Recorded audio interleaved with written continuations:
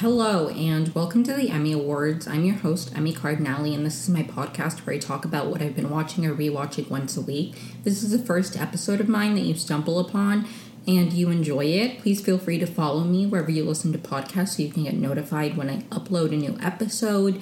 If this is one of your first few episodes, or you've been listening for a while and you haven't rated and reviewed, that would be nice. Apparently, that's helpful. I don't really know. I just hear other podcasters say that, so I'm going to say that. Fake it till you make it. But this episode is going to be, I'm going to cover 3 shows. I'm going to cover the latest episodes of The Bachelor, Vanderpump Rules, and The Traitors in that order. There will be timestamps in the description, so if you don't watch any particular show or you only care about one show, please feel free to skip around. That is what they are there for. I'm going to go in order of when they aired. So I'm going to start with The Bachelor and end with The Traitors. Timestamps in the description. I have a lot to talk about and a lot to say, so I'm just going to jump straight in. But thank you so much for joining me. It means a lot. So, The Bachelor, Season 28, Joey Season, Episode 3, Joey Graziadei. I have to say, I called him Graziadelli or something in one of my first episodes. I'm sorry that I mispronounced his name. Graziadei is still a cool Italian name. So the cold open is Joey addressing the group about drama. He heard the word bully and it scares him, and that's like the cliffhanger we're left on. I'm a fan of the cold opens. I know not everybody is, but I like a little taste, I think sometimes they do, like tonight on The Bachelor, and it's just too much. Like, I like the cold open because it's like, I don't know, I enjoy that personally. So the real opening is the women at the mansion. Kelsey A is excited to see him again. I finally figured, I now in my brain know which Kelsey is which. Kelsey A is the one from New Orleans, I don't know how you pronounce that. I'm so sorry to anybody from there.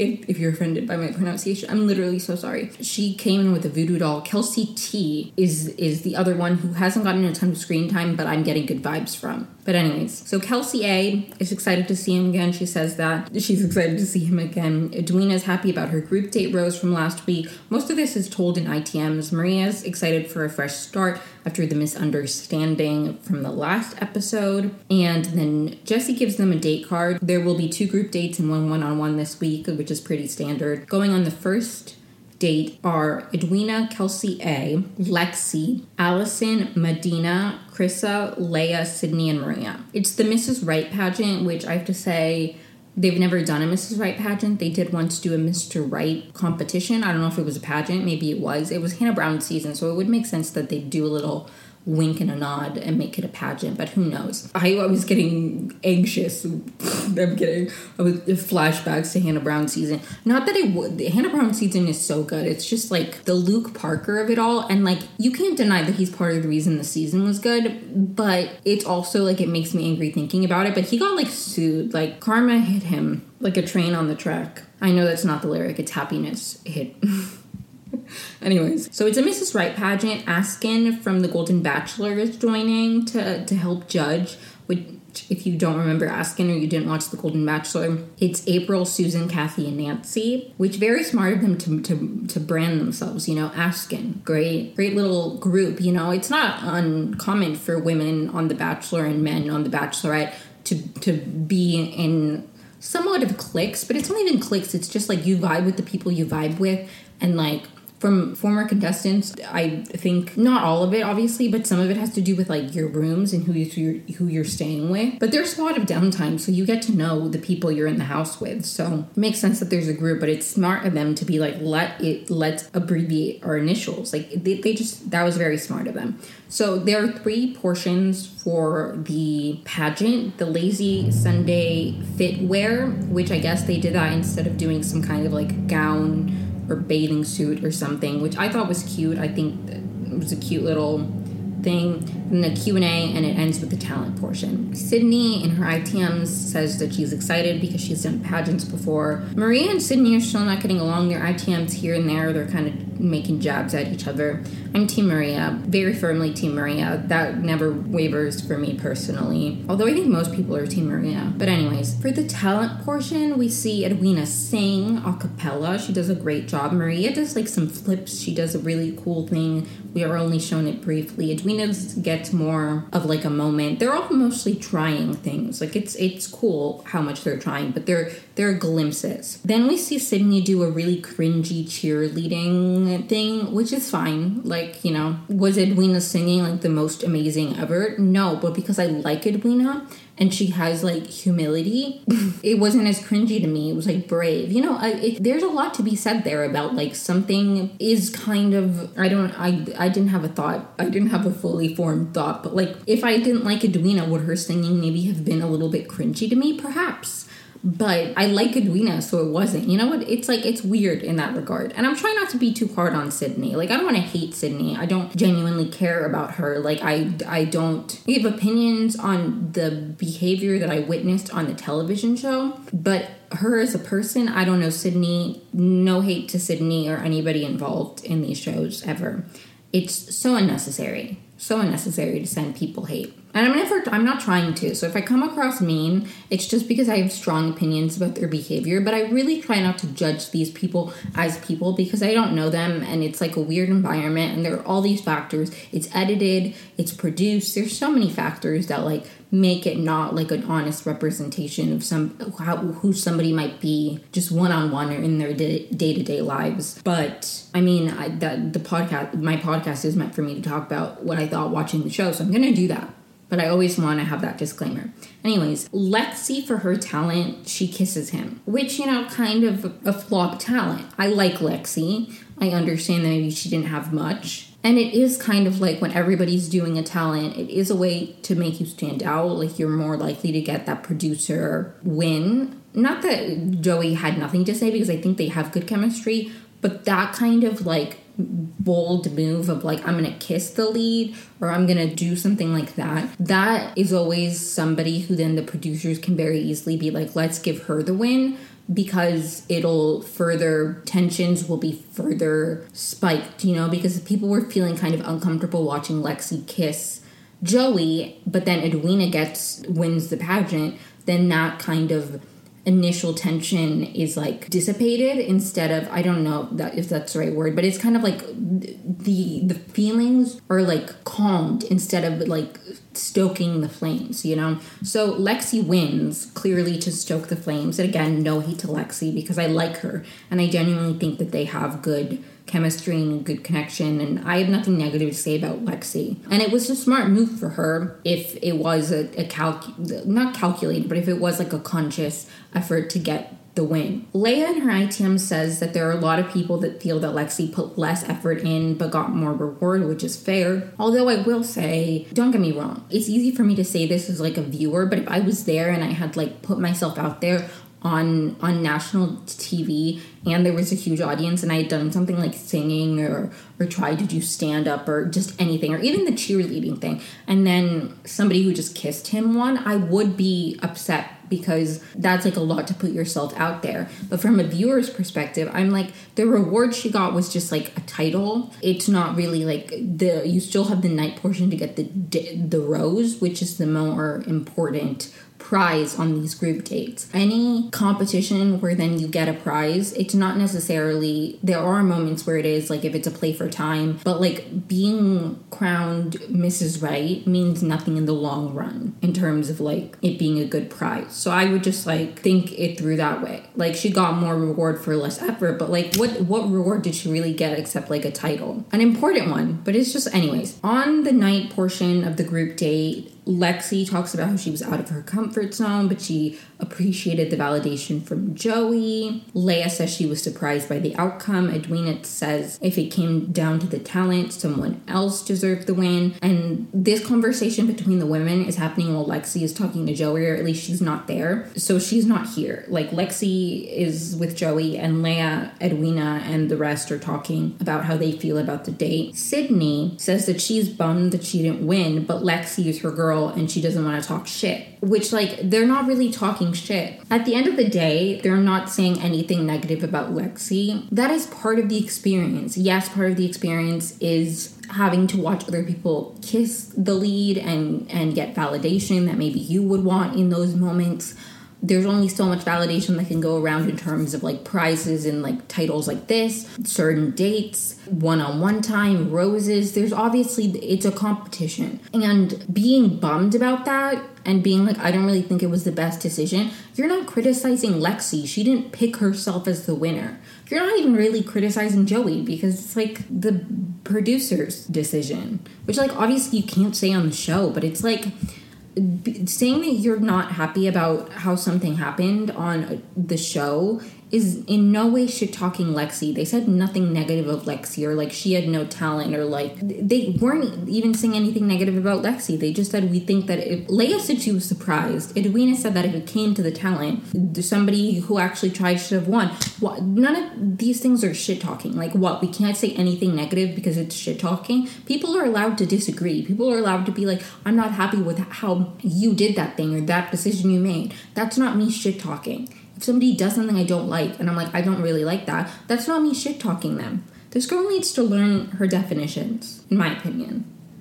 Anyways, Lexi. I wrote Lexi feels confident. I have no idea what that is in regards to. I think maybe with her one-on-one time with Joey. Then we see Kelsey A talk to Joey and say that she was out of her comfort zone. They seem to have a really good connection. She's the one from New Orleans. I'm keeping my eye on her. Nothing much of note from their conversation besides just like it seemed good and how she put herself out there, and it very standard what people say when they've done one of these like competition talent show dates. Then we see brief one-on-one time with Edwina and Allison. Then we get one-on-one time with Maria, and she shares her opinion about Lexi winning. And then the conversation kind of, Joey handles it really well. He says it wasn't just about the date portion. And then they have like a conversation about her like being a homebody and being an introvert, and he's surprised by that. And they just, I like Maria. It was like a perfect example of what I feel like Sydney would call shit talking, because she came to Joey with not even a problem, just an opinion where she was like, I don't really love that decision you made. And he was like, it wasn't just about thing. And he seamlessly transitioned into just talking about their relationship. And he didn't he didn't blow it up into this big thing, because it wasn't a big thing to have somebody say, I don't really understand why you made that. Like, it's not that big a deal. And Joey didn't blow it into this big thing because it's not a big thing. Anyways, then we see one-on-one time with Medina, and he asks her about what was bothering her at the last cocktail party. And she says that there was like an incident. It's not that serious and she doesn't want to get into it. But like the gist was it was about her age and she was insecure about her age. And then somebody like said, oh, she's not even that old, and she felt invalidated. And then the girl kept asking her who told her that she said that, and she felt bullied. Joey asks who, and she says she doesn't want to say. Now, I don't totally fault Medina because she did solely keep it to her emotions, and she did say it's not that big a deal. She did say, I felt bullied, not I was bullied. I do, in general, I'm not one of those people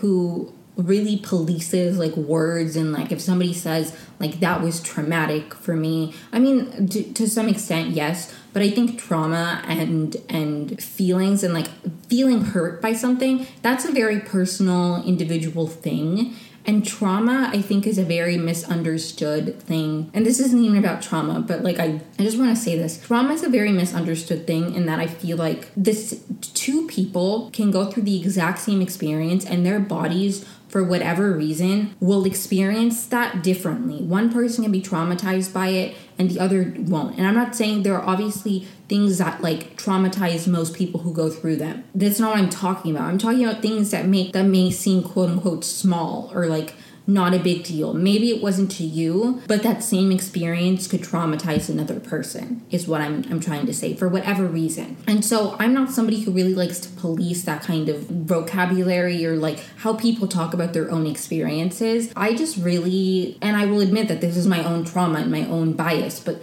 I have such a hard time with the way people use the word bully, because bullying and being bullied is not just somebody being mean to you. You can feel hurt.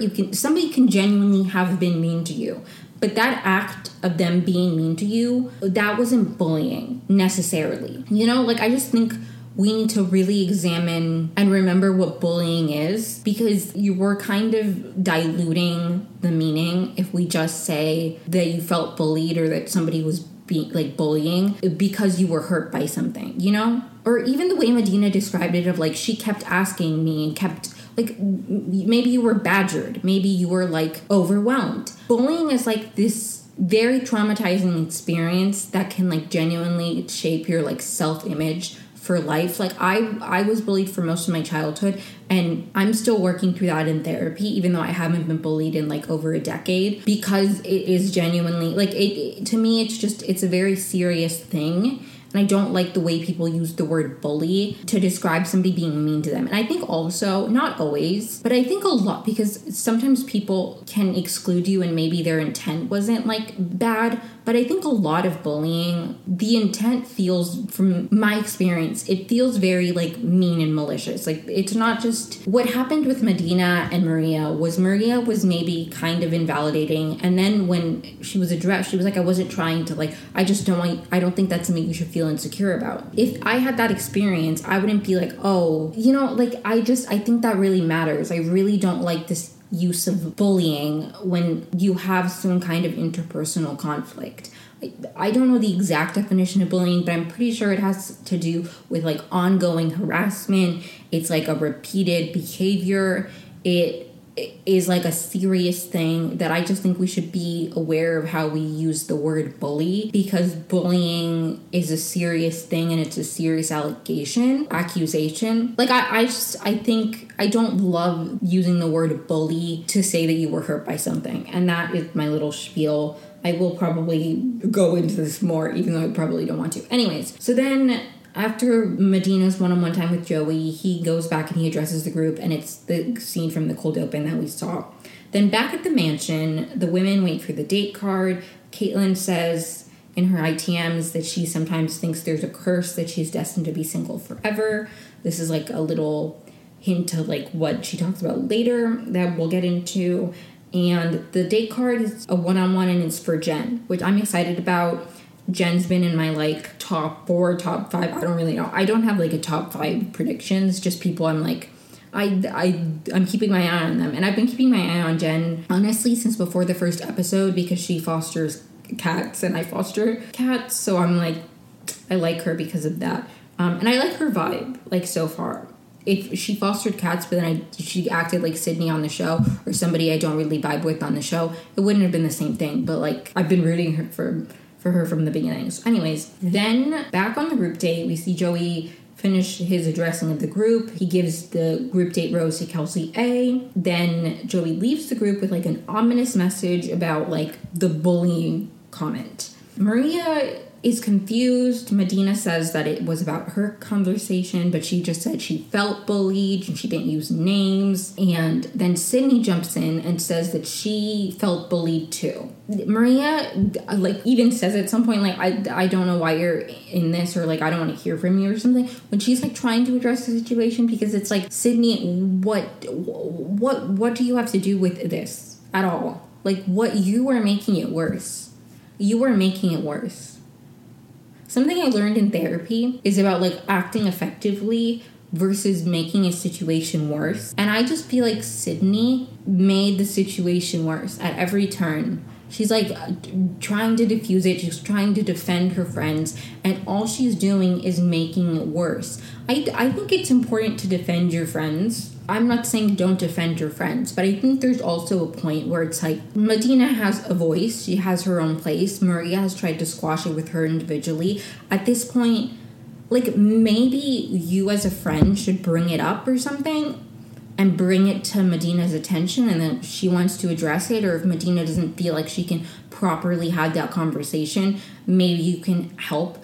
But, like, at what point are you just involving yourself in a conflict that had nothing to do with you because you're friends with, like, you know what I mean? Like, what role does Sydney even have to do with it at this point? Like, okay, she overheard the first initial thing, right? She told Medina, and then Medina could deal with it individually. Why is she still acting she's Medina's voice? Like, Medina can speak for herself. She can resolve this conflict by herself. It's not like Maria's going around continuing to shit talk or even shit talking at all. She never shit talk Medina, but, like, she's not even harping on the issue. She squashed it. Sydney's the one who keeps bringing it up. What is this?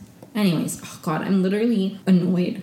Sydney says Maria is always talking shit. Again, what do you define as talking shit? Then Maria calls Sydney Missy Troublemaker, which I thought was so funny because it's so true. She's making the situation worse. Sydney calls Maria catty, and then Maria's like, but what do you mean? Like, you need to provide me context. And she's like, you're just a catty person. That's what it is. And it's like, no, that's actually not what it is. I'm a big believer of being like, this behavior, this thing you said upset me. I don't believe in calling people catty and calling people mean. I don't believe in that in general. I think maybe when there's like a repeated behavior and somebody doesn't seem to care, maybe I would then be like, I just feel like this person is a mean person. But overall, when there is a conflict, I am of the approach that it is ineffective to say, Maria, you were a catty person. You could say, I felt hurt by that, or I don't feel like you're considered. I feel invalidated. But why are you making this general statement about who Maria is as a person?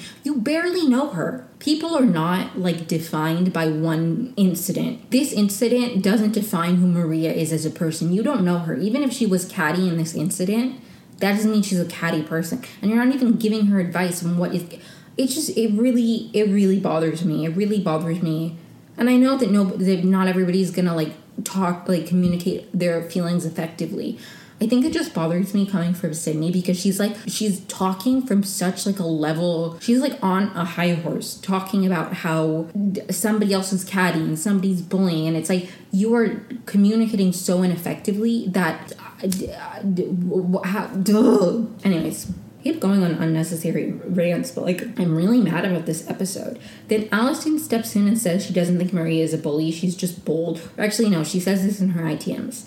Not that many people interject in this conversation, which is fair. I wouldn't want to be Sydney's next target. Then Sydney says she's walking away and that anybody can join her. Nobody does. Which I will admit, maybe just because she said that doesn't mean that the editing maybe was misleading, that the producer said you guys can't get up. We don't know the behind the scenes. But it is funny. The next morning, we see women talking, and Edwina talks about the bullying comment to those who were not on the group date. And she says in her ITMs that Maria is not a bully. And I just appreciate that. We see Maria and Medina squash the incident. They talk one-on-one. And Medina says that she wants Maria to be good with Sydney. And again, it's like, why is Sydney involved in this issue? This wasn't even about Sydney. Let's say Sydney was defending her friend. Okay, you brought the issue to your friend who wasn't there. Now your friend can handle it by yourself. Why does Maria need to be good with Sydney? Maria didn't even say anything allegedly shit-talky about Sydney. If I was Medina, I would be more hurt by the fact that Sydney made this entire thing about her when I was the one who was originally hurt and felt invalidated. How is this being a good friend if that's her goal? Like, I just don't understand Sydney's goal. Is it to resolve the situation? Because you're just adding fuel to the fire. It just feels like her end goal is for Maria to leave. And to me, that is so stupid. This is an environment where you don't choose the people you're around.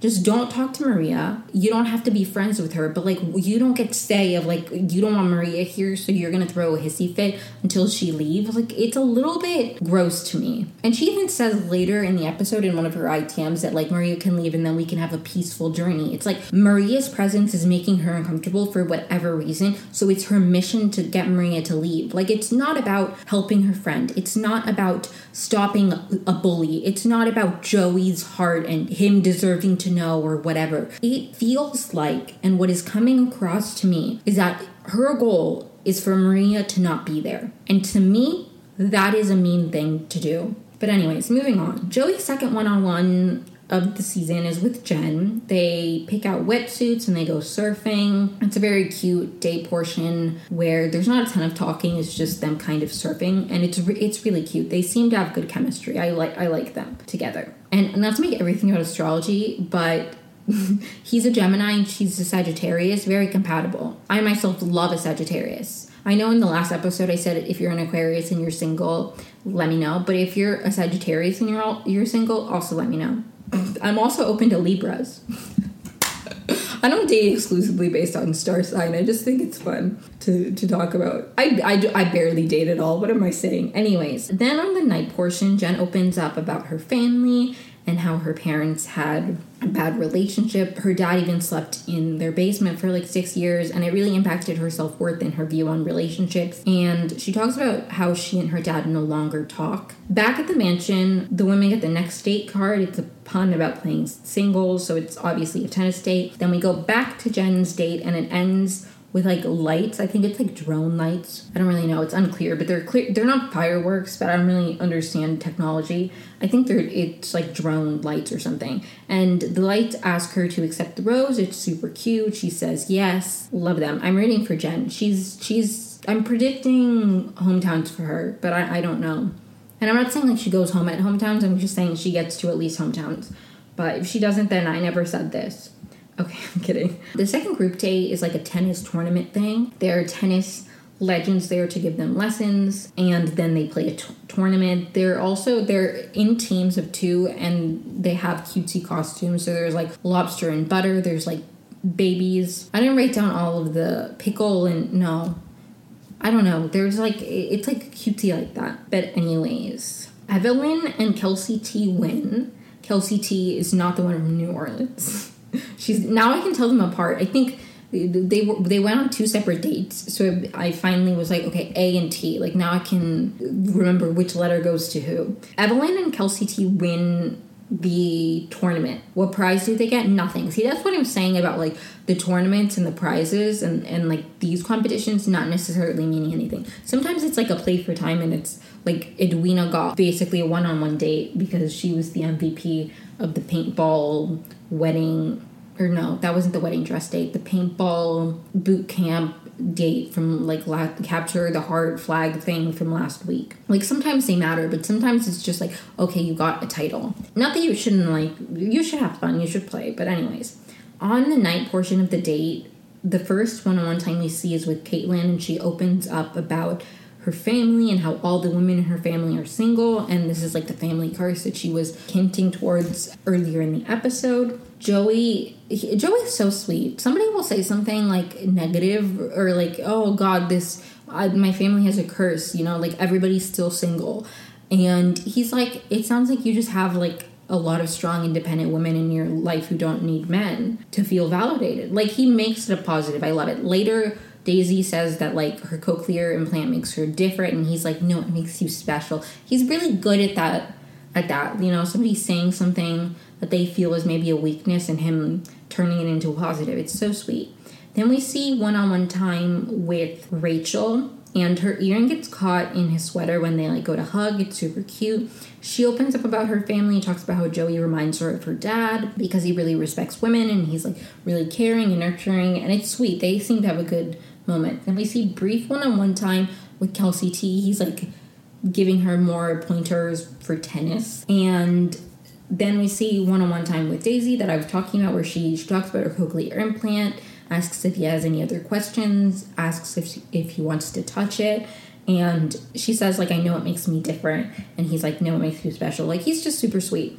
And then Caitlin gets the group date rose, which I was a little bit surprised by, but I wasn't upset because I really like Caitlin. So I'm glad she's sticking around because I like her vibes. I don't know if Paradise is happening this year. Somebody said that it wasn't. Chris Harrison said that it wasn't, and he's no longer affiliated, so like how would he know? But also, one of my favorite Bachelor, I swear to God, I talk about them every episode, but one of the hosts of my favorite Bachelor podcast said that he doesn't think Paradise is happening this year just because of the Golden Bachelorette. It might be too many shows, and if they have to drop one, it'll probably be Paradise because it's doing the worst. But if there is Paradise, I hope Caitlin goes, because love her, but I don't think she's going to end up with Joey. No hate to her, like I genuinely love her, I just don't think that they have the strongest connection. But who knows, she could come out of nowhere and take the lead. You never know with the show.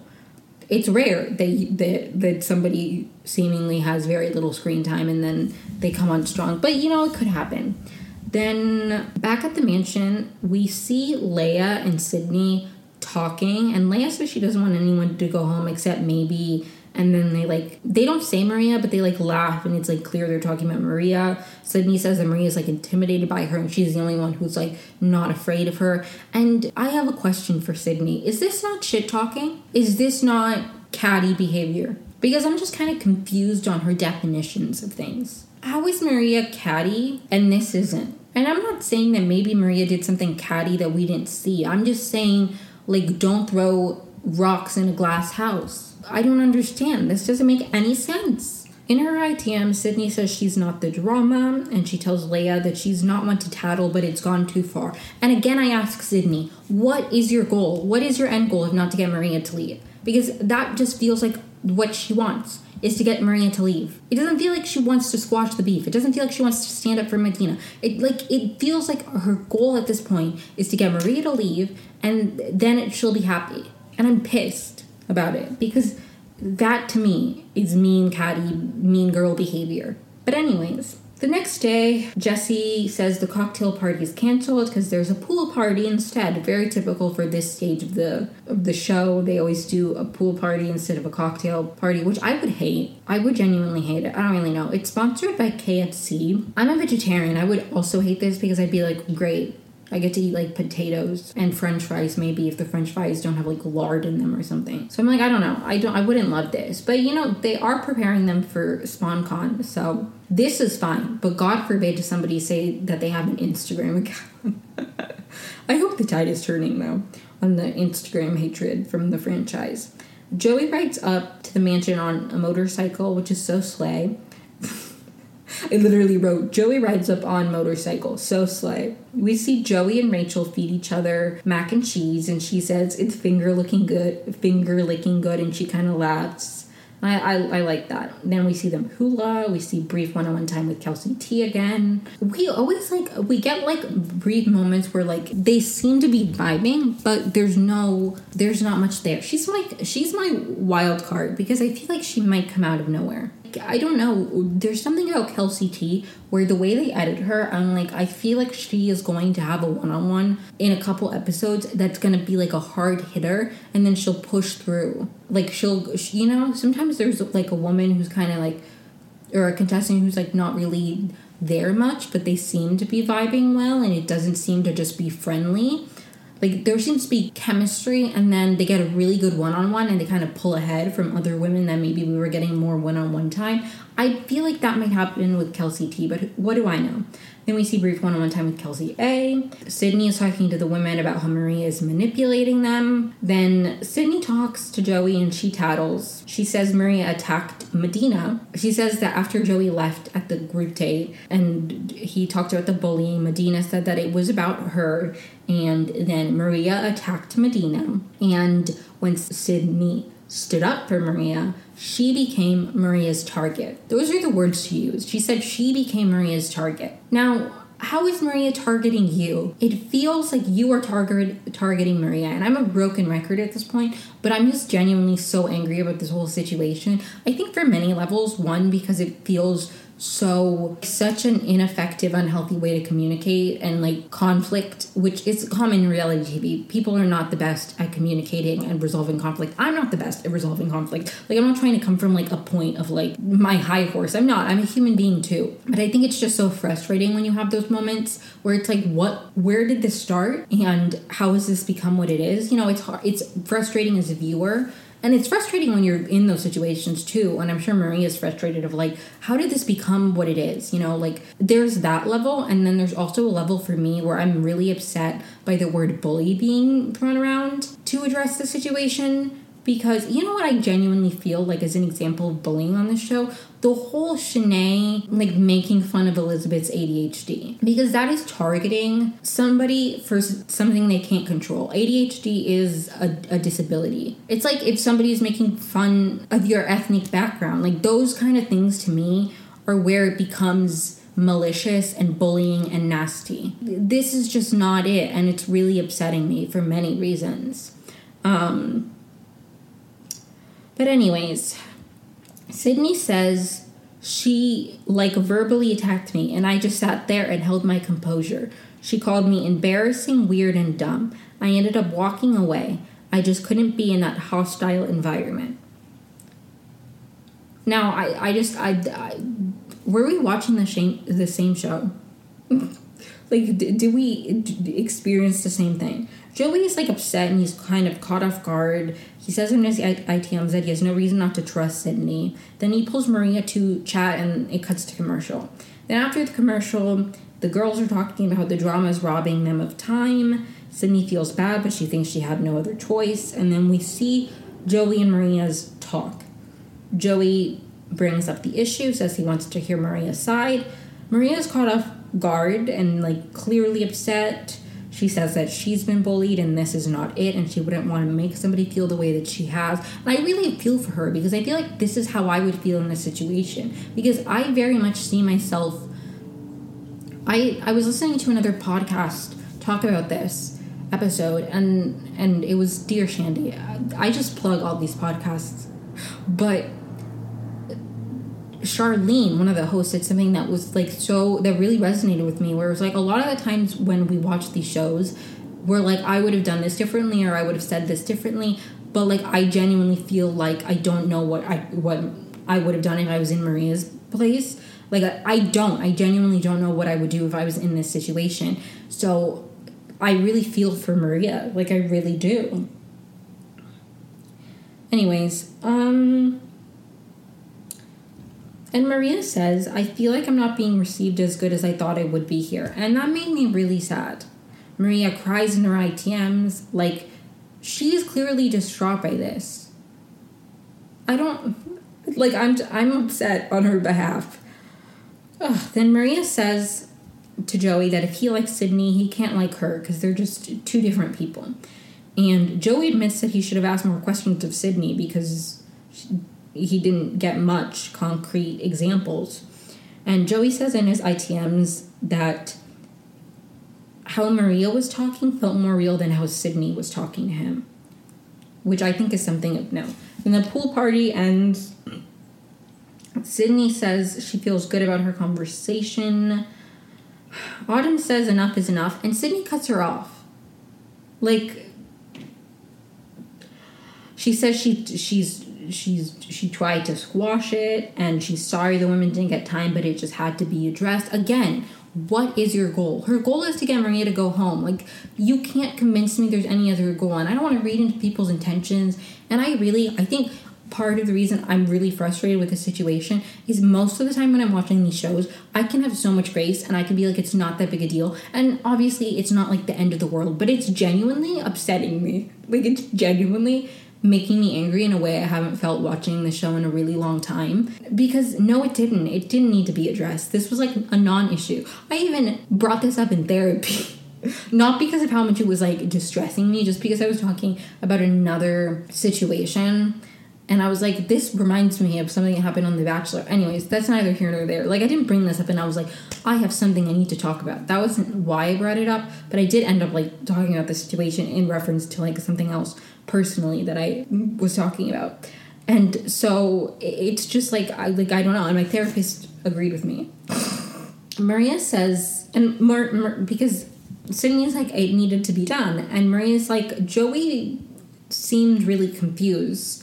So I don't really think you gave him many answers, as you haven't really given me many answers. And then Sydney's like, this is where we have manipulation. I don't understand how this is manipulative. Again, it's an edited show. Maybe something was... I genuinely try so much to watch these shows with, like, I don't know what's going on. I don't know these people. This is a weird environment. And all those things are true. I think I'm also having a hard time because Sydney posted a video, like, talking about gaslighting and how, like, you might witness gaslighting in the latest episode of The Bachelor. So she, like, has doubled down. She did delete the video, but it's just hard for me to understand where you're coming from, you know? Anyways, then the rose ceremony happens and the rose is presented in order.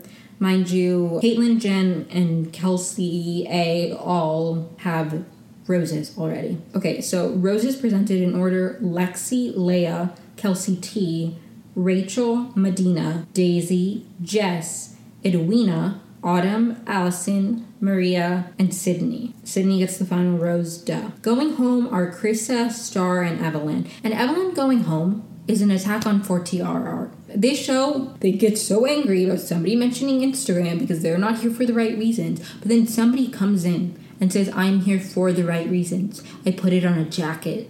And they're sent home over Sydney. And I know it's for the drama, and there's a classic 2-on-1 coming this upcoming week. And I am excited about that, okay? We haven't had, like, a really good 2-on-1 in a hot minute, okay? I will admit, I'm excited for the 2-on-1. Like, it's good content. I understand why they kept Sydney, but, like, they couldn't have kept Evelyn. Like, you're telling me Autumn has a stronger connection than Evelyn? Like, we've barely gotten anything from her. Evelyn had some more personality.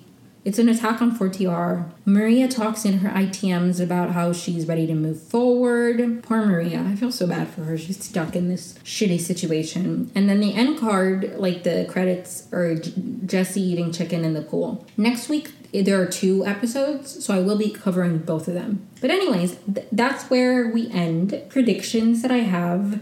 I think Maria's going to make it through the 2-on-1. I would be surprised if Sydney does. Like, I think Maria's going to get that rose and she's going to live to see another day. People that I feel good about, I think Lexi is one to watch. I don't think Leia's going to last very long. I like Kelsey T. I think she might get like a 1-on-1 and she'll pull forward and last a little bit longer. But if she doesn't get a 1-on-1 in the next couple episodes, I feel like she might be going home. Rachel, I don't really know. Medina is probably going home soon. Daisy's there until the end for sure. I don't know any spoilers. It's just my guess. Jess, I don't really think she'll last very long. Edwina, love her. Don't think she's going to last very long. Autumn, I forgot she was even here. No hate to Autumn.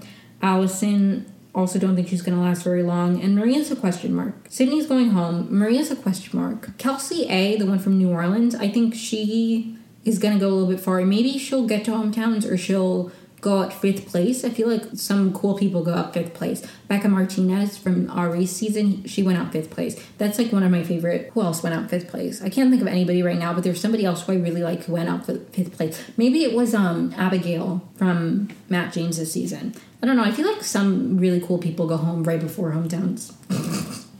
I don't know. Daisy, definitely getting a hometown. Definitely. Daisy's final too, I think. Jen, I think hometowns. Okay. My prediction for hometowns, I don't know. Lexi, Daisy, Kelsey A, and Jen. I don't really know. I have no idea. I'm talking out of my ass. Moving on. I'm not going to make predictions. I'll make predictions at the end of next week. Moving on to Vanderpump Rules. This is season 11, episode 2, and it's called The Ultimate Betrayal. So we open at Tom and Ariana's house. Ariana's getting ready. Then we see Tom greet Anne, his assistant, and we find out that he just got back from Special Forces. He talks about how he'd been receiving a lot of hate and he needed to learn to be able to handle like challenges and also penance through pain, and I don't even know. I tune it out when he talks, even though I did take notes. He talks about how it's been a while since he has seen Schwartz. He's mad about a podcast that Schwartz did. Schwartz went on Jax's podcast and like talked shit, if you will, about Tom touring, which like is a fair critique, you know. Their bar went to shit and he like left town for like months at a time. I'd be mad if I was Schwartz too. Then Tom Sandoval's birthday is coming up, so he wants to have people over for his birthday. We also find out he got a white noise machine because there's like a little bit, in their confessionals, they ask Tom why, or they ask Tom and Ariana separately, obviously, like how it is living with their ex. And they talk a little bit about that. We find out that Tom got a white noise machine because he didn't want people to overhear him. And a lot of people were overhearing him at the height of the scandal. Then we see Ariana take her dog out, and while she lets the dog out, she and Anne talk about the party idea. Ariana says no, so she'll call the cops if people are really loud. So that's a big issue. He wants a party. She's going to call the cops. I don't really know how I feel about that. I'll get more into it. Then at Villa Rosa, we see Lisa getting ready. It's the last night at Pump because Pump is closing. R.I.P. I never got to go to Pump. I've never been to any of the restaurants. I don't know. I really want to go. I live in LA, but like I started watching the show because my sister started watching the show. I'm like, I don't think she would care. Maybe she would about like Sir, but I don't think she would care if I had gone to Pump alone. I don't really know. It just feels like a betrayal to go without my sister. But anyways, that's neither here nor there. Whenever something about her opens, I'm going though, because that's like, I don't need to dine in. I just want to go in, get a sandwich and leave, you know?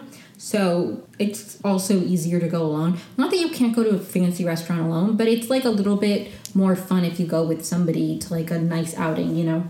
Anyways, then we see James and Ali going for a walk. They talk about getting a dog. James says that Lisa asked about Graham, his dog with Raquel, and James doesn't know where Graham is, but he does miss him. And James and we find out they have a flight to Chicago for some gig that James is DJing. So they're not going to Pump's funeral. They don't call it Pump's funeral. I did.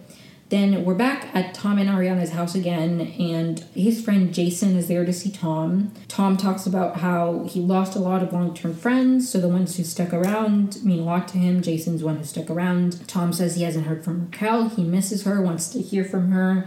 He's still in love with her and wants to give their relationship a chance. Then they talk about the party, and Anne's like, yeah, she said she would call the cops. So I don't know if that's really on. And Jason's like, you should have it anyway. And then they basically have this idea to compromise. So Anne sends a message that they'll have everybody out by midnight. Then we see Ariana and Lala meet for smoothies. And they talk about the party and how Ariana got the text about the compromise thing. And she talks about how she'd call the cops. And this conversation is interesting to me because Lala is like, you aren't really getting the kind of person he is. She's like, why would you call the cops? And she's like, because it's my house and I have to be up the next day. And she said in her confessionals that Tom, when he has thrown parties in the past, people go home at 6 a.m.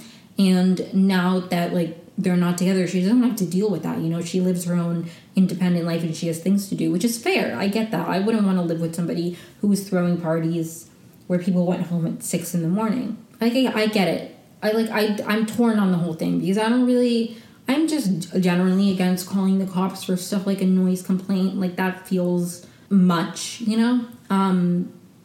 I also understand her emotions. I just think we live in a very, calling the cops, I feel should be a very serious thing. And I know, noise complaints probably. But anyways, that's neither here nor there. I just really wouldn't bring the cops into it. Lala asks Ariana if it wouldn't just be easier for Ariana to move out. And she says that she will when the house is sold. And I saw some clips from the after show that they've been doing on Peacock, I think. And Lala and Sheena don't seem to really understand why Ariana wouldn't just leave. But from my understanding, if you, her living in the house, she owns part of it, but I feel if she left the house for, a certain amount of time, then Tom would more easily be able to claim it. She doesn't want to leave the house until it's sold, because if she leaves the house and she starts living somewhere else, then maybe Tom could have more of a reason to buy her out legally. I don't really know how that works, but I'm sure he would have more of a leg to stand on to be she isn't even here anymore. Why can't I just buy her out and keep the house? If she's there, then she's standing her ground that it's still half her house and she isn't going to just do what he wants in regards to something that she owns as well, which I think is fair. I said this last week, but I think it makes total sense that she wouldn't want to leave him the house. I do think it's kind of unfair that he broke up their relationship and then he gets the house. Ariana put a lot of love and care into that house too, and you didn't seem to consider that when you cheated on her. I don't know, it's just weird to me.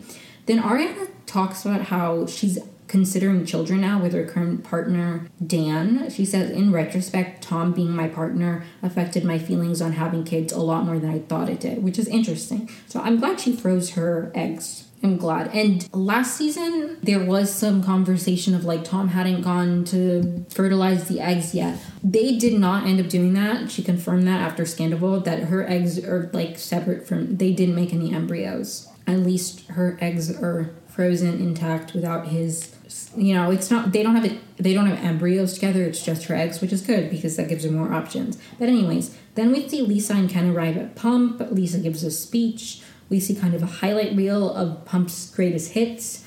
Then Lala and Sheena arrive. Katie Schwartz and Ariana arrive, all separately, but one after the other.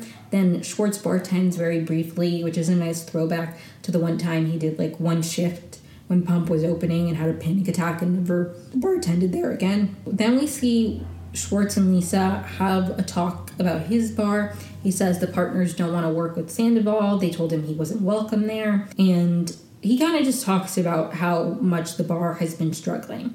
Then we see Sheena and Brock at a recording studio. She's DJing Emo Night again with Ariana and Katie. They did it in April, and they're doing it again. This is, I think, around June is when the season started filming, maybe a little bit later, in the summer. Because of Emo Night, they're making a Good as Gold emo version. And then Brock and Sheena talk a little bit about a nanny for emo night, and Sheena opens up about having postpartum OCD, and she hasn't really been able to let anybody outside of her family watch her daughter, which I think I didn't know about postpartum OCD until like last year when I heard somebody else talking about it. I feel like there are so many things that happen to your body and your mind when you experience pregnancy that and like postpartum and all that, and I don't think it's talked about enough, and I think it's great to talk. I think it's very important. I think talking about mental health in general is so important, but I think when it comes especially to like pregnancy and postpartum, if you have a child and you're immediately then parenting the child, like there's so much focus on you are caring for another living being now that sometimes what you just experienced is lost in the conversation. So I think it's just important to talk about that. And postpartum OCD is not something I had ever really heard much about, so I think it's an important thing to talk about. Anyways, then we see Schwartz and Sandoval meeting at like a bar. Sandoval brings Schwartz some shoes as a gift. Sandoval isn't drinking. Schwartz gets him like a non-alcoholic beer. He said that he started because Raquel was going to a treatment center and couldn't drink, and he didn't want to be like partying while she was there not doing that, and he thought that when she came back they could stay sober together. Tom says that he had to tour because his account was overdrawn and Ariana hadn't paid any bills for like 8 months. And so that especially hurt him, that Schwartz was talking about him touring on Jax's podcast because like he needed to because of the money and this and that and the other. And Schwartz says that he was hurt that Tom just left. He understands, like, yes, the partners of Schwartz and Sandy's said, we don't want you here. You're giving negative attention to this establishment. But I also understand why Schwartz is upset that then Tom, they told him that and then he just left and did nothing. To me, and Schwartz has given, like, so much to this bar. He probably feels like Sandoval doesn't even care. Like, all of this negativity that was happening to the bar was because of Sandoval's actions. And then Sandoval doesn't give a shit to fix it. And it's like, yeah, maybe being there physically isn't going to help, but he could have seemed to care. Like, he disappeared for like months to tour when their world went to shit because of him. I understand why Schwartz is upset, and it is kind of seems to be a pattern on Tom's part to deflect and make it about his feelings and a time that he, like, and the way that he was hurt by the situation, instead of being like, I'm sorry, I shouldn't have left. Even when he says sorry, he's like, I know what I did was fucked up. I know I fucked up. And I never hear him... I feel like I've heard him say so many times, I know what I did is fucked up. He never says, I know leaving was fucked up. I know cheating was fucked up. He says, I know what I did was fucked up. It seems like kind of like a general catch-all, whatever this person thinks I did wrong, I'm going to say I know that what I did was wrong, instead of actually directly saying what he did wrong. Does that make sense? Anyways, then Sandoval talks about his party, and Schwartz says that he's invited to emo night as well. And then Sandoval's like, what are you going to do? And he's like, I'm going to do what's best for me. So it's like, where will he go? Then at Brock and Sheena's house, we see Tori, the babysitter, come to their house. And we find out that Sheena's mom can't lift Summer, their daughter, Sheena's daughter. So they need help for like being able to put her to bed and stuff like that, because you can watch her, but you can't really take care of her the way that she needs to be taken care of. And I have to say, I don't love the way Brock talks in this scene. It really, really rubbed me the wrong way. Like, Sheena's mom talks about how she's struggling to lift Summer, and then Brock is like, and with Sheena's inability to move on, or inability to let things go. And Sheena's like, that's not what it is. Like, it feels very dismissive. And then when Sheena stands up for herself and she's like, no, actually, that's not the case, Ellen. He's like, why'd you get so triggered? And he replies with anger. I did not like this interaction. Sheena gets upset. She cries. She's like, I wish I could. He says that she has yes people around her. I just didn't like this interaction. Like, it feels like he was kind of mean. But I don't know the interworkings of their relationship. It could be edited. There could be a lot we didn't see. They eventually resolve the situation. It ends up being okay, but I didn't immediately like how Brock came across in this interaction. But it's a TV show.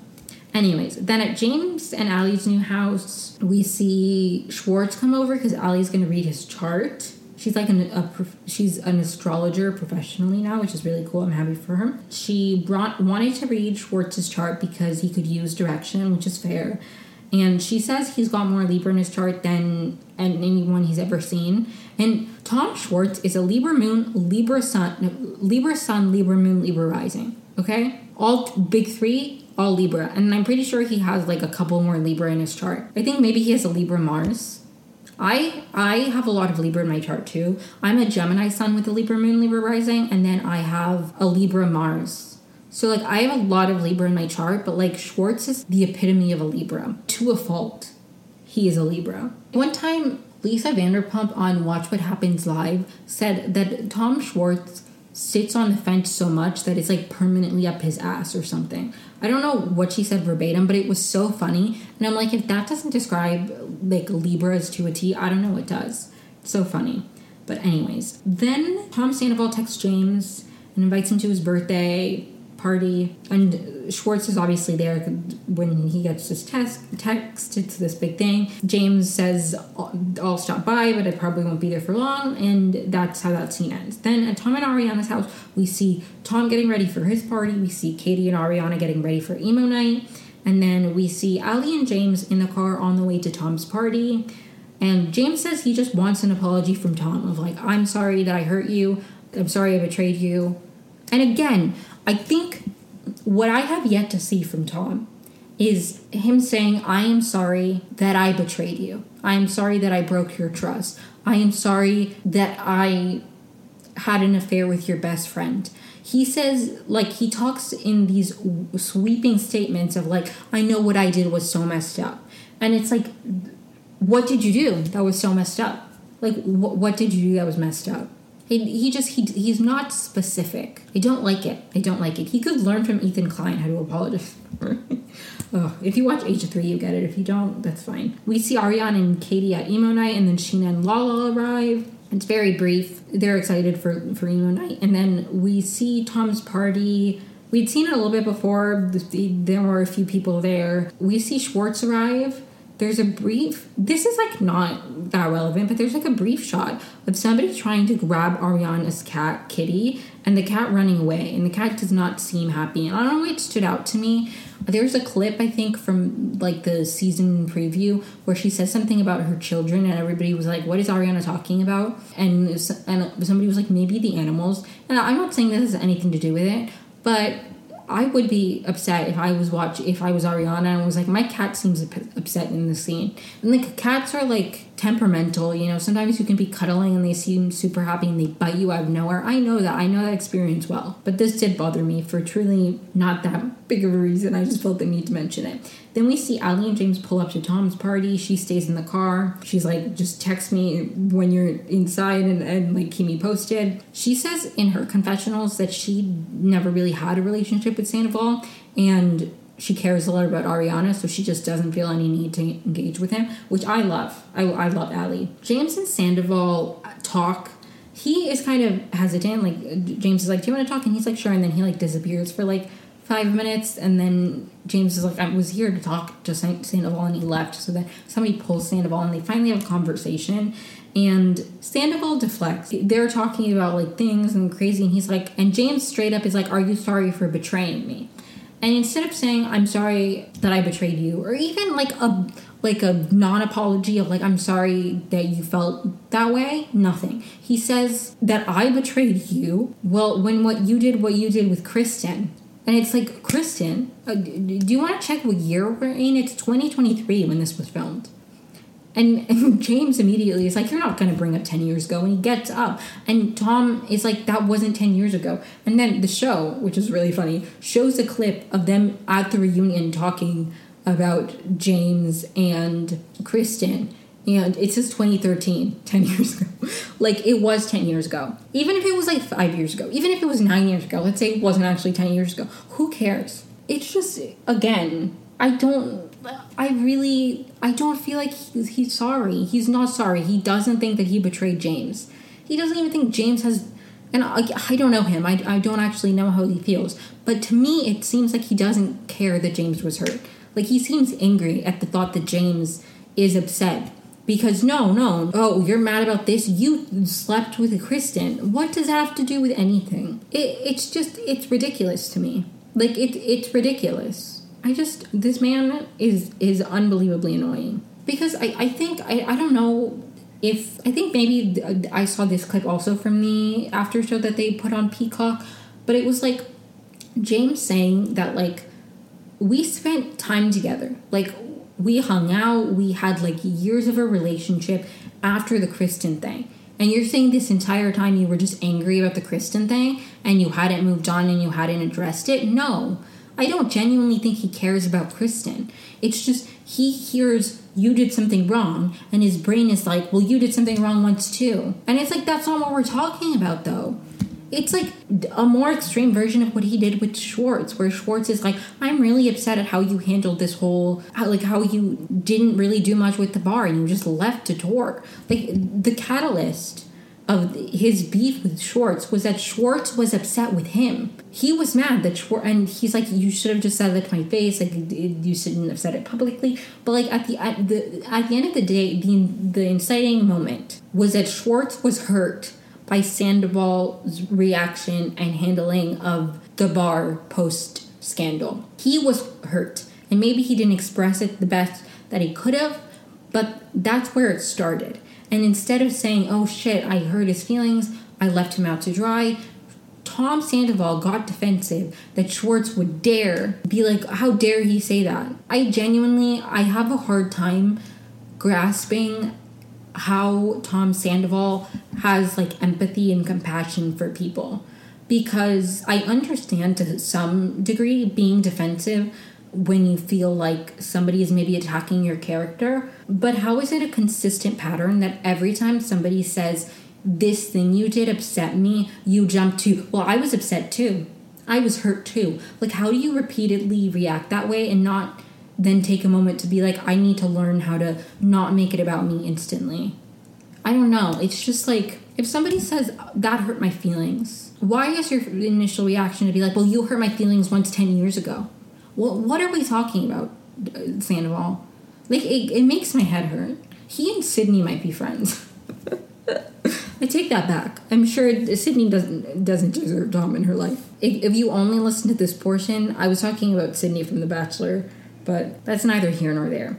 So anyways, James walks away because he's like, we're not going to talk about 10 years ago, which is fair. I acknowledge that. Like, he asked him directly, are you sorry for betraying me? And he says, betraying you? Well, after you did what you did with Kristen. And James is like, what I did with Kristen 10 years ago? Like, that is crazy. Like, you are telling me that what Tom is trying to present is that he was hurt this entire time, this 10 years. Let's look at some of the stuff that happened 10 years after this. James got engaged to Raquel, and Tom paid thousands of dollars of his own money to help plan this proposal. But he was still mad about Kristen that entire time. No, he wasn't actually hurt about the Kristen thing. Anyways, it really makes me angry. So James walks away, and he's like outside, and he is like, what if I peed on Sandoval's bush? Allie's really, like, embarrassed about this, and she's like, it's Ariana's bush too.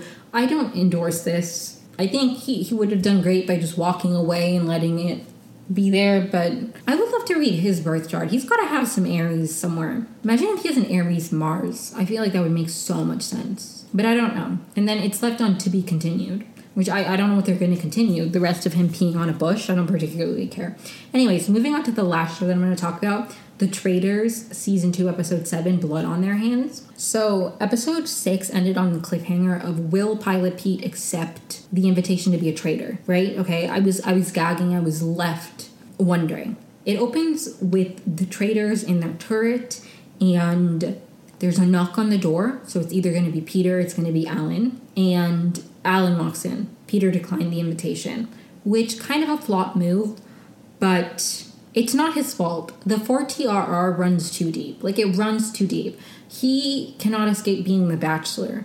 He will, with his whole heart, be sincere until the day he dies. Like, the 4TR runs too deep. It's in his veins. It's in his blood. It's in his entire being. He cannot, for the life of him, be for the wrong reasons, which I don't really think totally it's not a one-to-one comparison, because being for the wrong reasons on a show where like the end goal is finding love, being deceptive on The Bachelor has very different implications than being deceptive on a show called The Traitors, because at that point, like, you know, like it's a different environment, but it runs so deep that he can't even act differently in a different environment. He can't even be like, no, it's okay. He's too for the right reason, that he can't even entertain the idea of being a little bit for the wrong reasons on a show where you have to be for the wrong reasons to win. It's crazy. Parvati's shocked.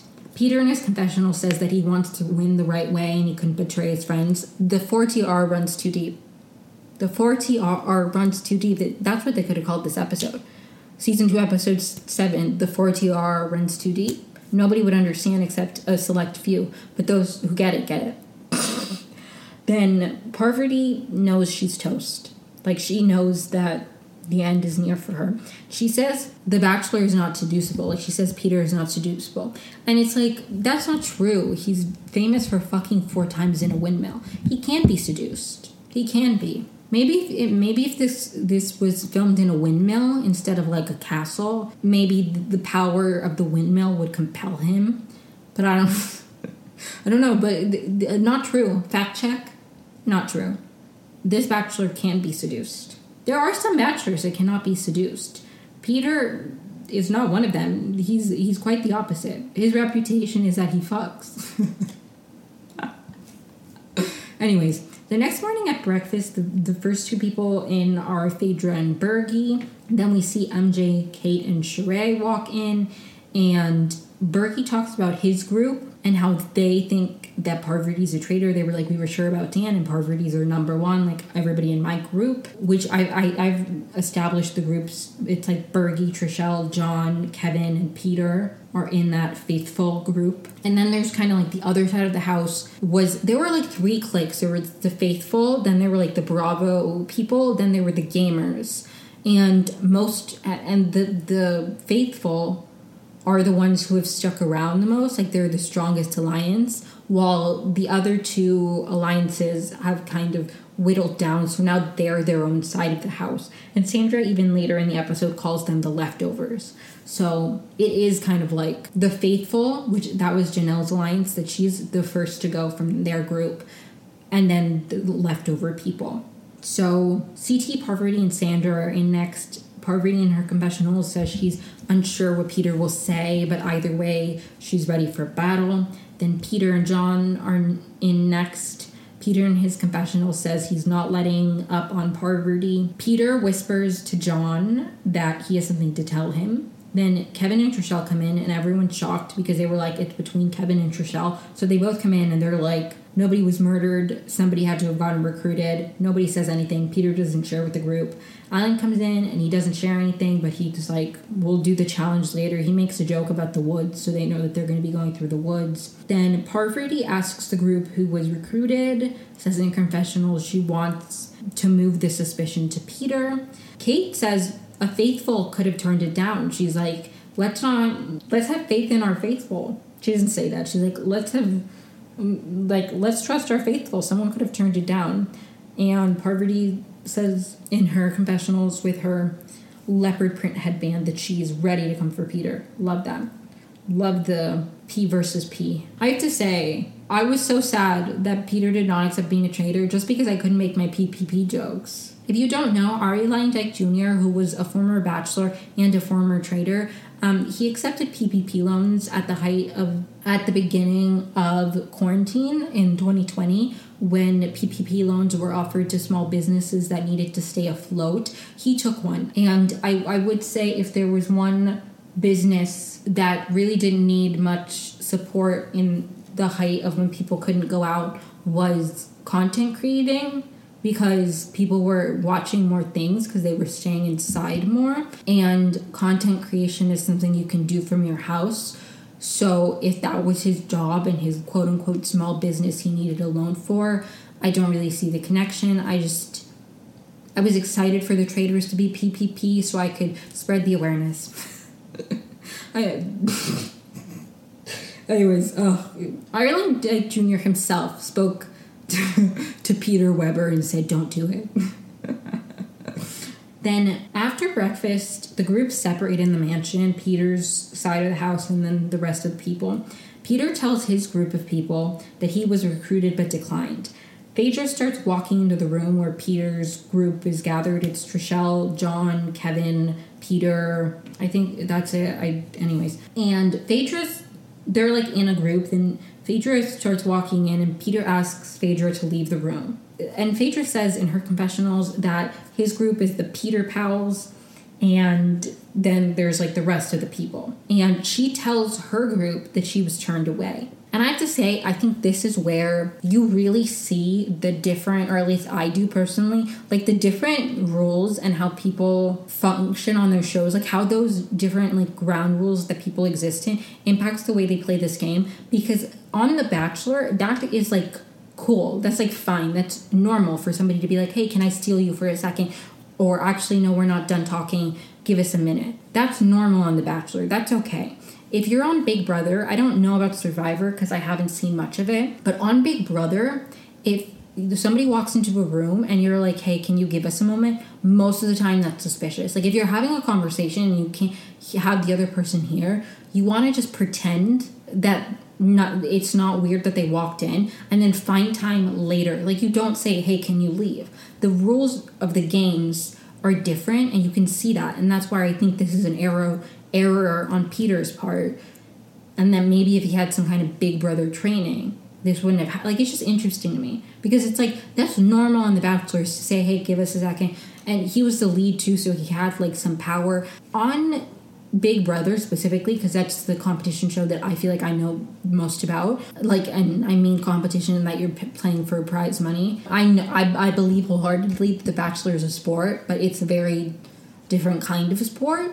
I think that, like, on those shows, you don't really say, hey, can you give us a second, or I need a moment. Like, most of the time it's suspicious. Sometimes you can do that if you're, like, the head of household, whatever. The point is the rules are different, and I think you can notice that, because to me, this is an error. And then Phaedra tells her group that she was turned away. Then we see Peter's group again. Trishelle says that she thinks Phaedra is a traitor, and that they should get her out first. Phaedra tells her group that Peter turned her away. And then we see Peter's group again. And Trishelle saying that she thinks Phaedra is a traitor and that they should get her out first. Because Parvati doesn't have a ton of people. Phaedra has the Bravo people. And CT is a swing and Sandra is a swing. Parvati doesn't really have numbers on her side, if you will. So Trishelle thinks that they should go for Phaedra first. Peter's like, no, listen to me. Parvati's the better decision, whatever. Then MJ tries to join the Peter Pals congregating, and they say no to her too, and they turn her away.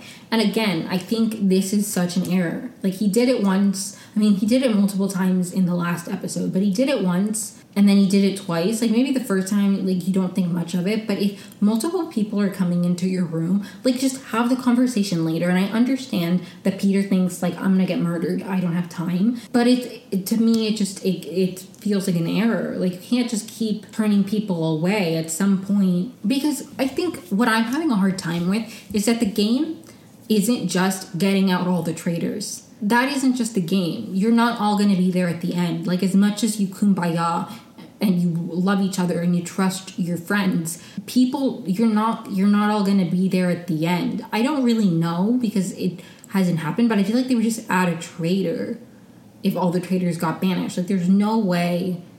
At the end, in season 1, there were like 5 people at the final fire thing, and then they could narrow it down from there and stuff like that. Like, to me, you're not all going to be there at the end. There's like 10 people, 12 people right now. You're not all going to be there at the end. It's stupid to like congregate in your groups, because if the traitors are on the other side, they can just start picking off your group, and then the people they're aligned with on the other side of the house or the castle or whatever, like, they will just banish your people. You know what I mean? Like, it's just this hard line in the sand of like, we're aligned and they're aligned is not helpful for you in the long run, in my opinion. It feels like an error. But anyways, MJ's turned away and she reports back, and then the other side is like, Peter's coming on too strong, like he might be a traitor.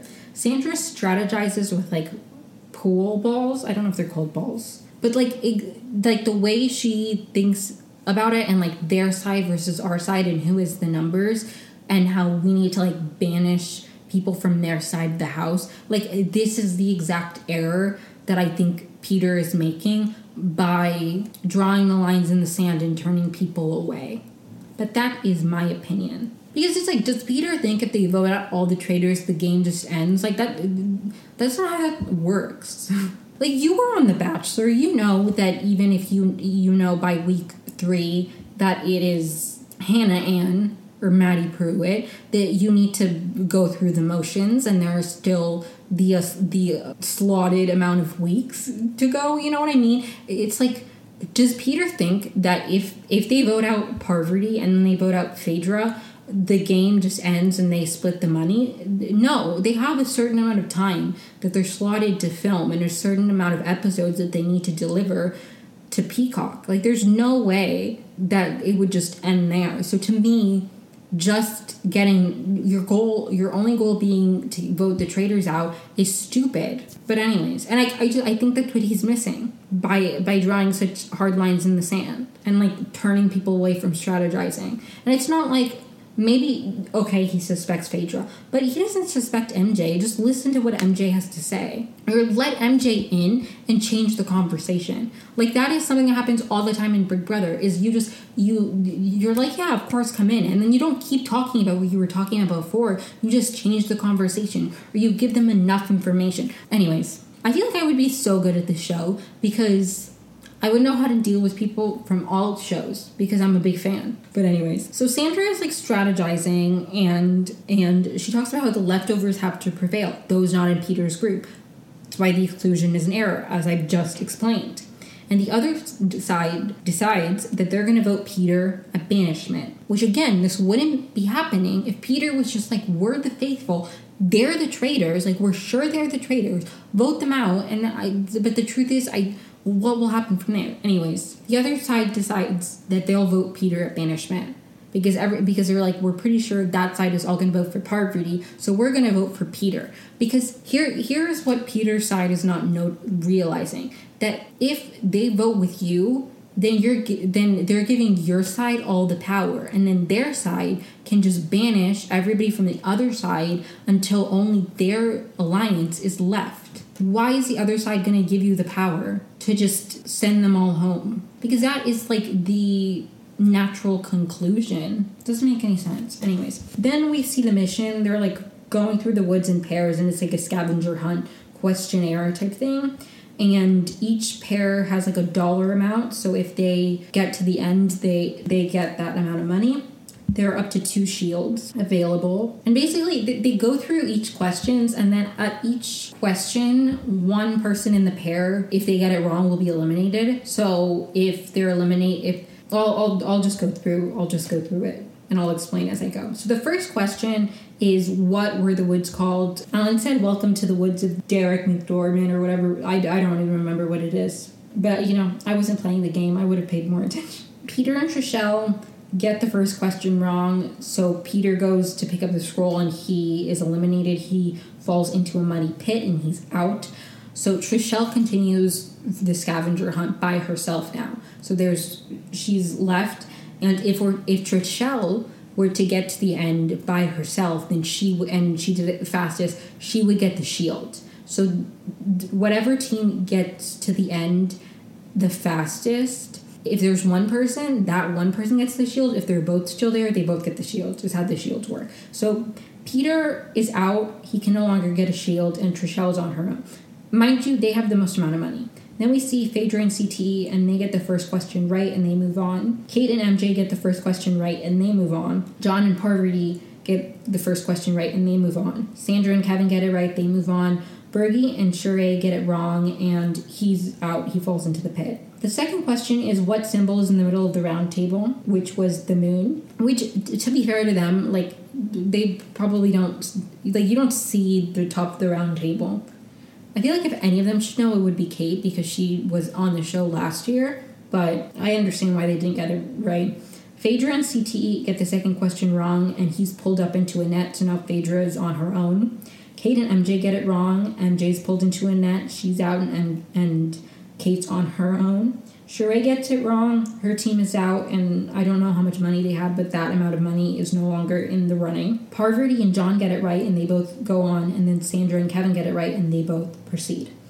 Third question is, what Latin phrase is in the kitchen? And I wrote in my notes that Big Brother would really help with this competition because studying the house that you live in is a big thing. I will say they don't sleep in the castle, so it would probably be harder. It's also a faster amount of time, but like on Big Brother, a lot of them just study like stuff around the house. They count stuff. They pay attention to what happened on what day because that stuff comes up. Although nobody from Big Brother is left, so that's kind of sad. Anyways, Trishelle gets it wrong and is pulled into a net and her team is out, so that $10,000 that they were playing for no longer available. Then Kate gets it wrong, her team is out. I don't know how much money they had, but it's eliminated. Phaedra gets it wrong, her team is out. And then Parvati and John get it right, and they're doing well. They're like bonding. They're both still in the game. Sandra and Kevin get it right, they're both still in the game. So there are only 2 teams, and both teams have both players left. The fourth question is, what is the correct portrait wall? So there are 2 options, and they have to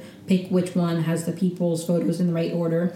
Kevin and Sandra get it right, and Parvati and John get it right. So now it's just kind of like which team did it in the fastest amount of time will get the shields. They only earned 8,000 of like, I think over 20,000. I don't remember.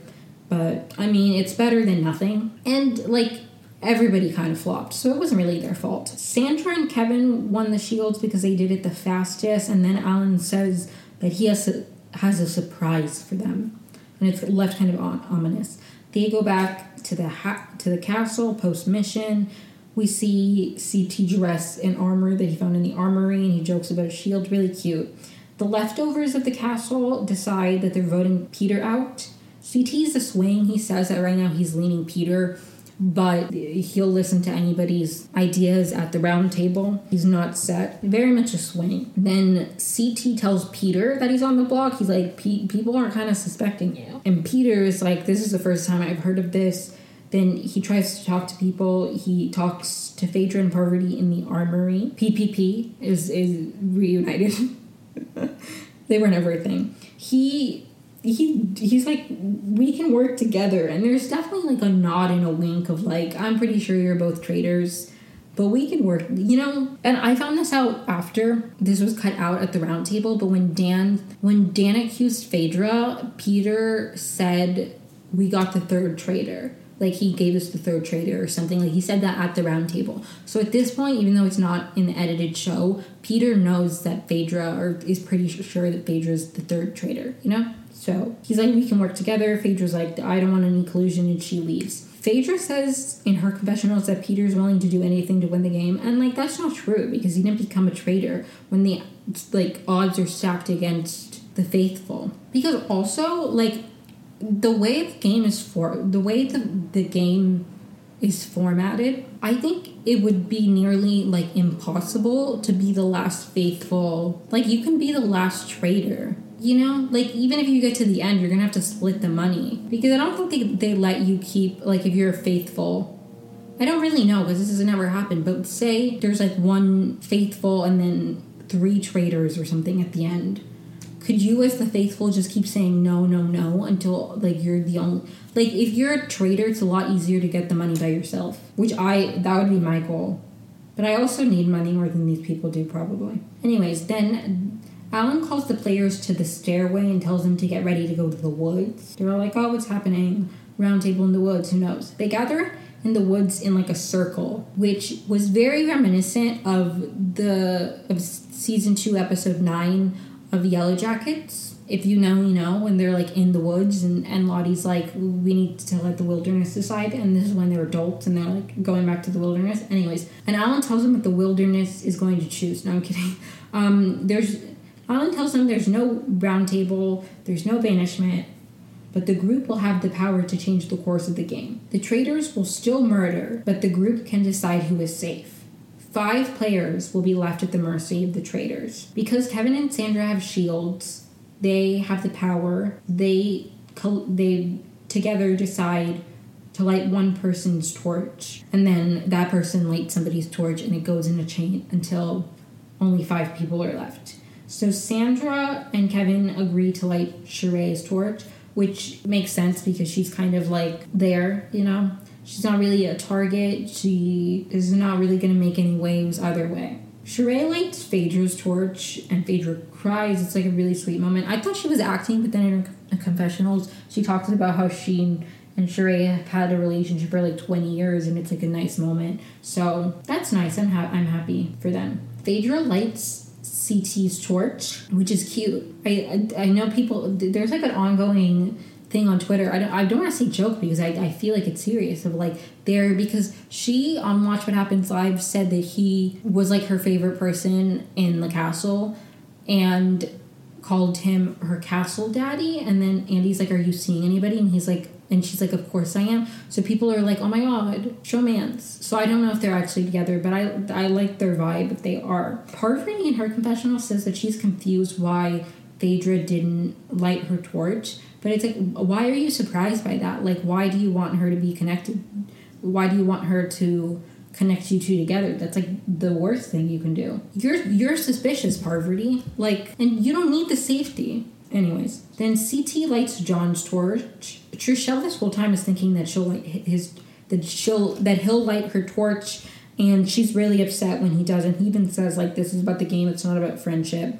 And she's really upset. John is the last person to light somebody's torch, and he lights Peter's torch. So Peter is the last to be saved. Sandra says in her confessionals that she's like, maybe Peter isn't a traitor after all because of how he was reacting in the ceremony, you know? Like, he seemed really anxious, and she's like, maybe he is a faithful. Those protected head back to the castle first. And, like, where's the queen card when you need it now? Like, when is the wilderness going to choose? Anyways, I'm just kidding. Trishelle's really hurt by CT's decision. They all head back to the castle. And those who are not safe are kind of upset with those who are safe. Trishelle is specifically upset. Phaedra in her confessional says she doesn't know if she can trust Parvati anymore.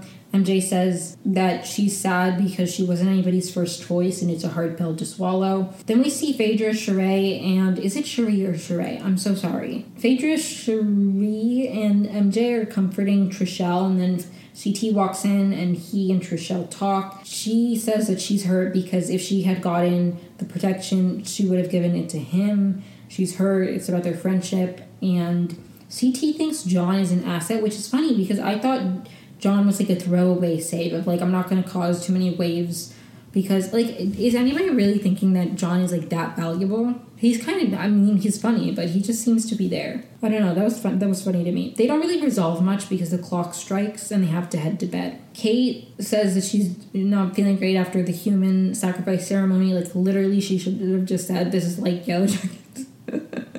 Trishelle is sure she'll get murdered. She's like really upset. At the turret, we see Phaedra tell Parvati that she needs to stop acting like an ice princess. She's like, you need to be more lovable. It's so funny. And Parvati knows Phaedra would throw her under the bus. She says this in her confessionals, not to Phaedra's face, obviously. Phaedra says that Peter acts like he's in the mafia. Their options of people who are not safe are Bergie, Trishelle, MJ, and Kate. So they don't have that many people.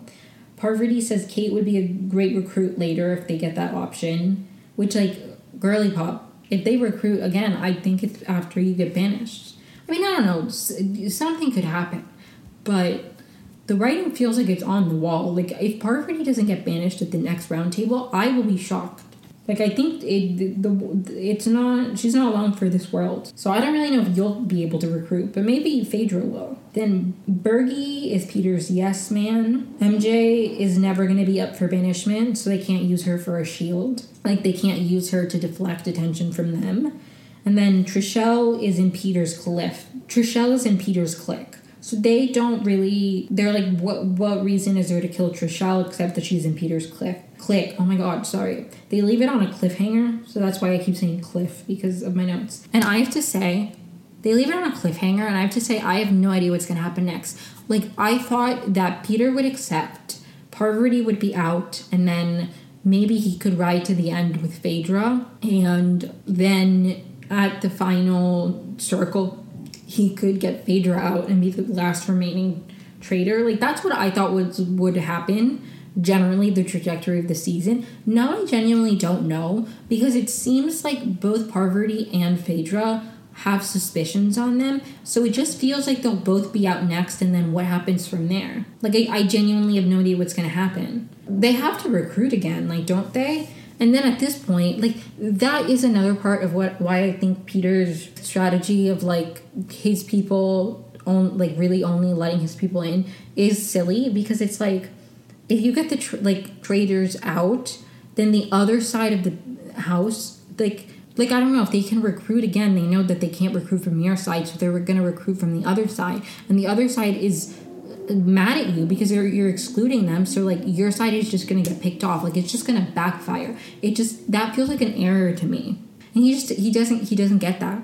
Because on his show, it's okay to steal somebody for a sec. These competition shows have different games, especially ones where it's like, there's so much suspicion where one wrong move, it's like, oh, that's suspicious. Like, you're just rubbing people the wrong way, so they want to banish you. Some of the banishment, because you have to banish somebody every night, like, yes, at some point it's like a traitor, but it's also like what Sandra was talking about, that it's a numbers game. So it's not just, we think you're a traitor. They have to banish somebody, so they're not going to banish people they're aligned with. So it's stupid to not align with people.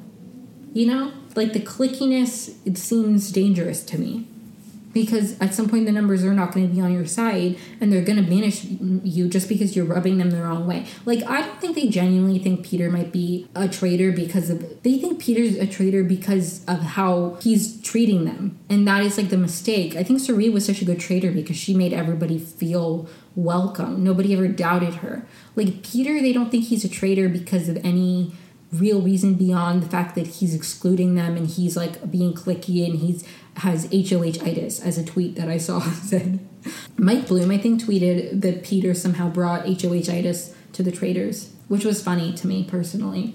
So that's how I feel about this, why I think it was an error, because they need to banish people, and there aren't as many traitors as there are faithful, so they are at some point gonna have to banish faithful just based off of vibes and, like, things like this, like you not aligning with them. Like, they're like, we're gonna vote out Peter, not even because they necessarily think Peter is a traitor or not. I think they do think he's a traitor, because they're not going to be like, we just don't like him. But they think he's a traitor because of the way he's treating them. And that's why you got to be careful. Like, he's just, it's an error in my opinion. And I think because he had such little suspicion on him, he could have done he really could have been a good traitor, because nobody would have suspected him. And those are the best traitors. But the 4TRR runs too deep. And that's where I end tonight. Started with 4TRR, end with 4TRR. The 4TRR is forever. 4TRR. You say it so many times, like 4TRR. But anyways, thank you so much for listening. It means a lot. This episode will probably be out Sunday evening. I have no idea. I'm recording this Saturday night, so I don't anticipate it being out Sunday morning, just because I'm not going to stay up for, like, hours finishing it. But hopefully I will get it out sometime tomorrow, and that's what matters. Thank you so much for listening. If you enjoyed it, please follow me so you can get notified when I upload. I upload on Sundays, depending on the time. In recent history, it's been, like, the evening or the night. So if it's the morning, I'm lucky. I did it early, but I don't really know. We'll see. If I get it out Sunday, that's what matters. So thank you so much for listening. Please follow me so you can get notified when an episode goes live. My social media is linked below, and I post updates on there as well if I'm, like, a day late.